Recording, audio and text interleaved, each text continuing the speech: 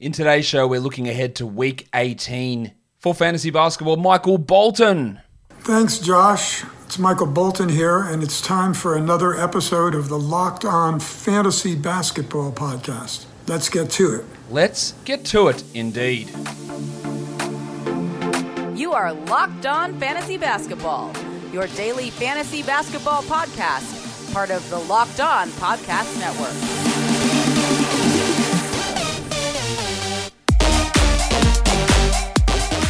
Hello and welcome to the Locked On Fantasy Basketball Podcast, brought to you by Basketball Monster. My name is Josh Lloyd and I am the lead fantasy analyst at basketballmonster.com and at Yahoo Sports Australia. And you can find me on Twitter as always at redrock_Beeble and on Instagram at Locked On Fantasy Basketball. We're here to look at Week 18 in the NBA.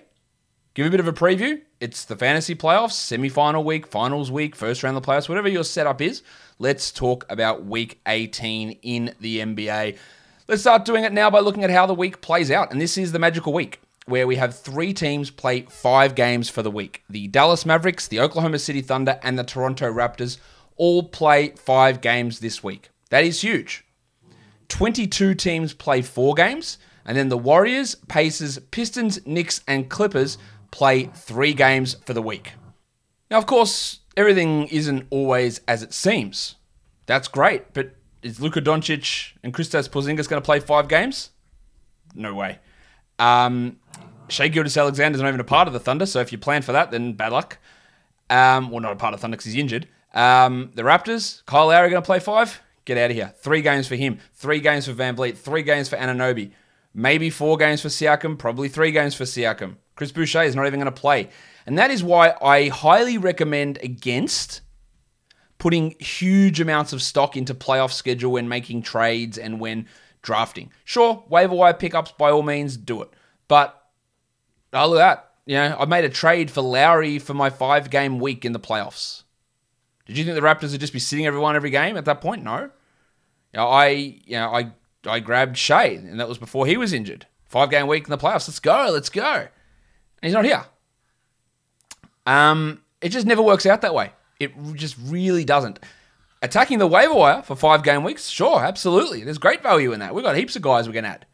But it's not the panacea and the, well, mate, got to draft him. Can't have the shit schedules, got to have the good schedules. It doesn't work that way. It just isn't as simple as that. It's not the be-all and end-all. Sure, it's a factor. It's usually a pretty small factor, though, when you're making decisions months before we actually get to this stage in the season.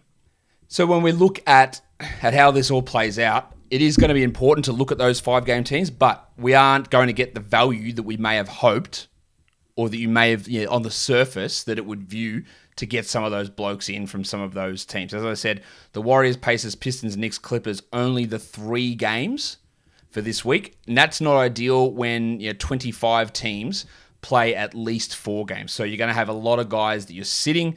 Some hot pickups that you've had from the Pacers, O'Shea Brissett perhaps. Maybe it's Isaiah Stewart, Alf. Maybe it's Killian Hayes.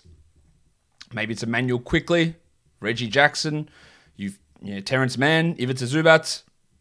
Maybe they're not the options that we have to go with this week on a everyday basis. And we'll talk more about how the schedule breaks down. Working out when the schedule is, how the games are played, when the games are played and how many games are played is one of the key things when you're at this point in the season. So let's have a look at how the week breaks down. 11 games on Monday, big Monday. 6 games on Tuesday, 10 on Wednesday, 6 on Thursday, 8 Friday, 10 Saturday, 8 Sunday.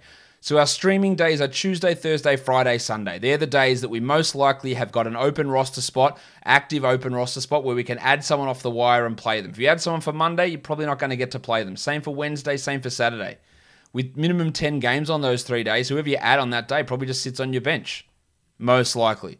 Unless you're in a scenario where that guy that you added has just got massive top 80 value and he just supplants one of your 10 better players and you just happen to fortuitously find that bloke on the waiver wire. So, streaming. Interestingly, the best stream teams are not the 5-game teams. The Milwaukee Bucks and the Brooklyn Nets, all 4 of their games take place on Tuesday, Thursday, Friday, and Sunday.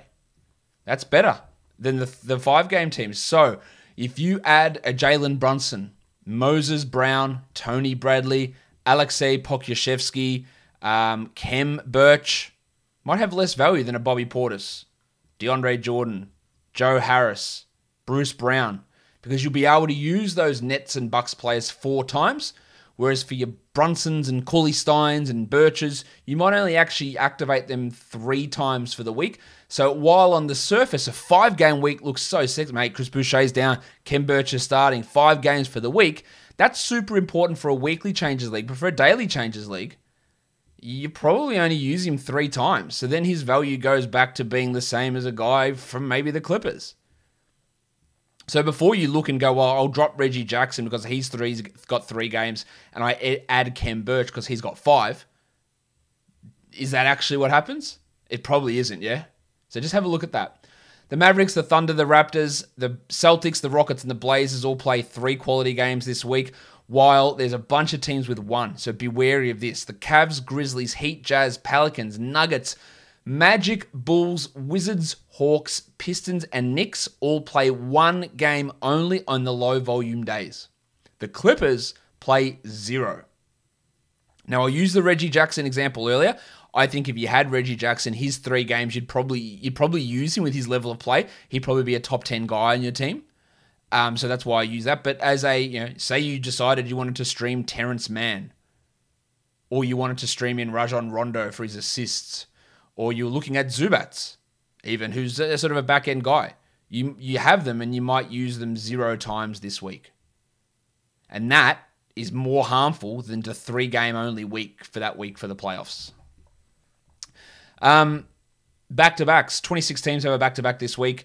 The Mavericks, the Grizzlies, the Magic, the Blazers, the Wizards, the Hawks, the Thunder, the Raptors, the Cavs, and the Hornets have 2. Super important for those 5-game teams, obviously. The Raptors resting blokes. The Mavericks will rest blokes.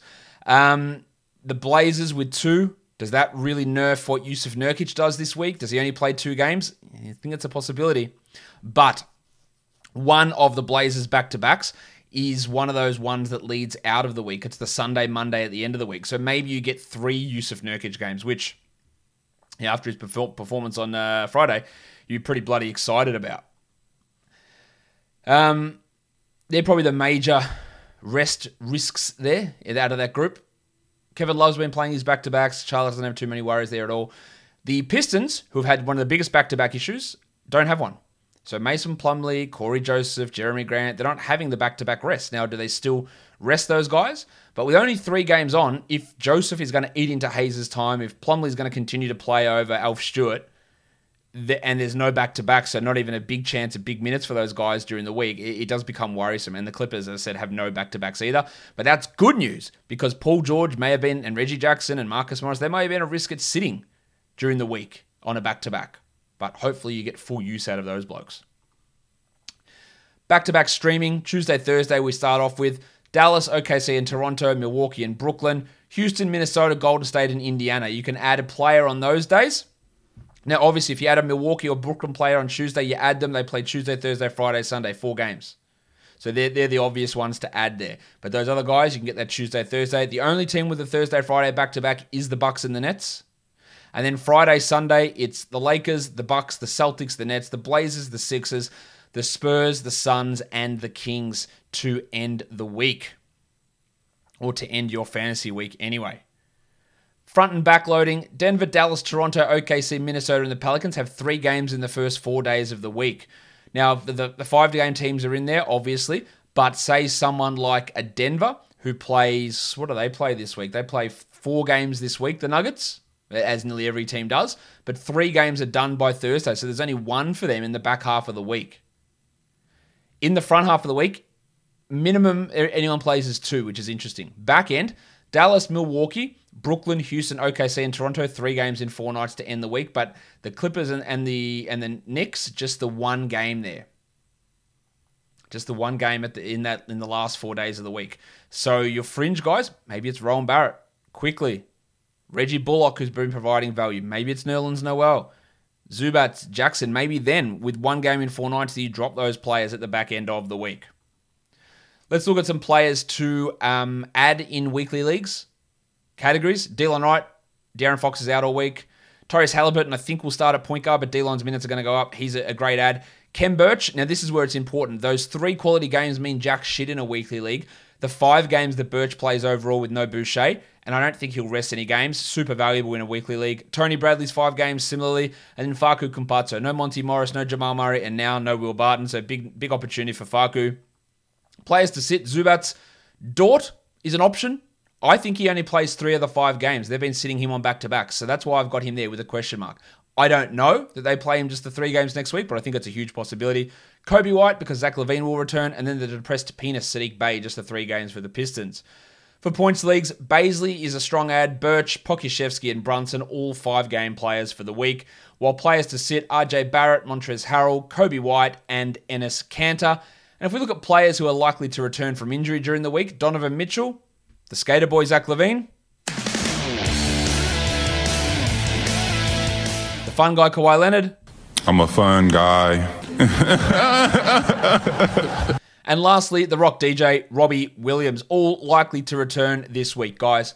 Don't forget, you can check our schedule analyzer. I've dropped a link to that in the description on YouTube on Basketball Monster. Don't forget, good luck, but also follow this podcast, Apple Podcasts, Google Podcasts, Stitcher, Spotify, and on Odyssey. While on YouTube, hit subscribe. Hit the notification bell, hit the thumbs up, and leave your comments down below, guys. We are done here. Thank you so much for listening, everyone. See ya.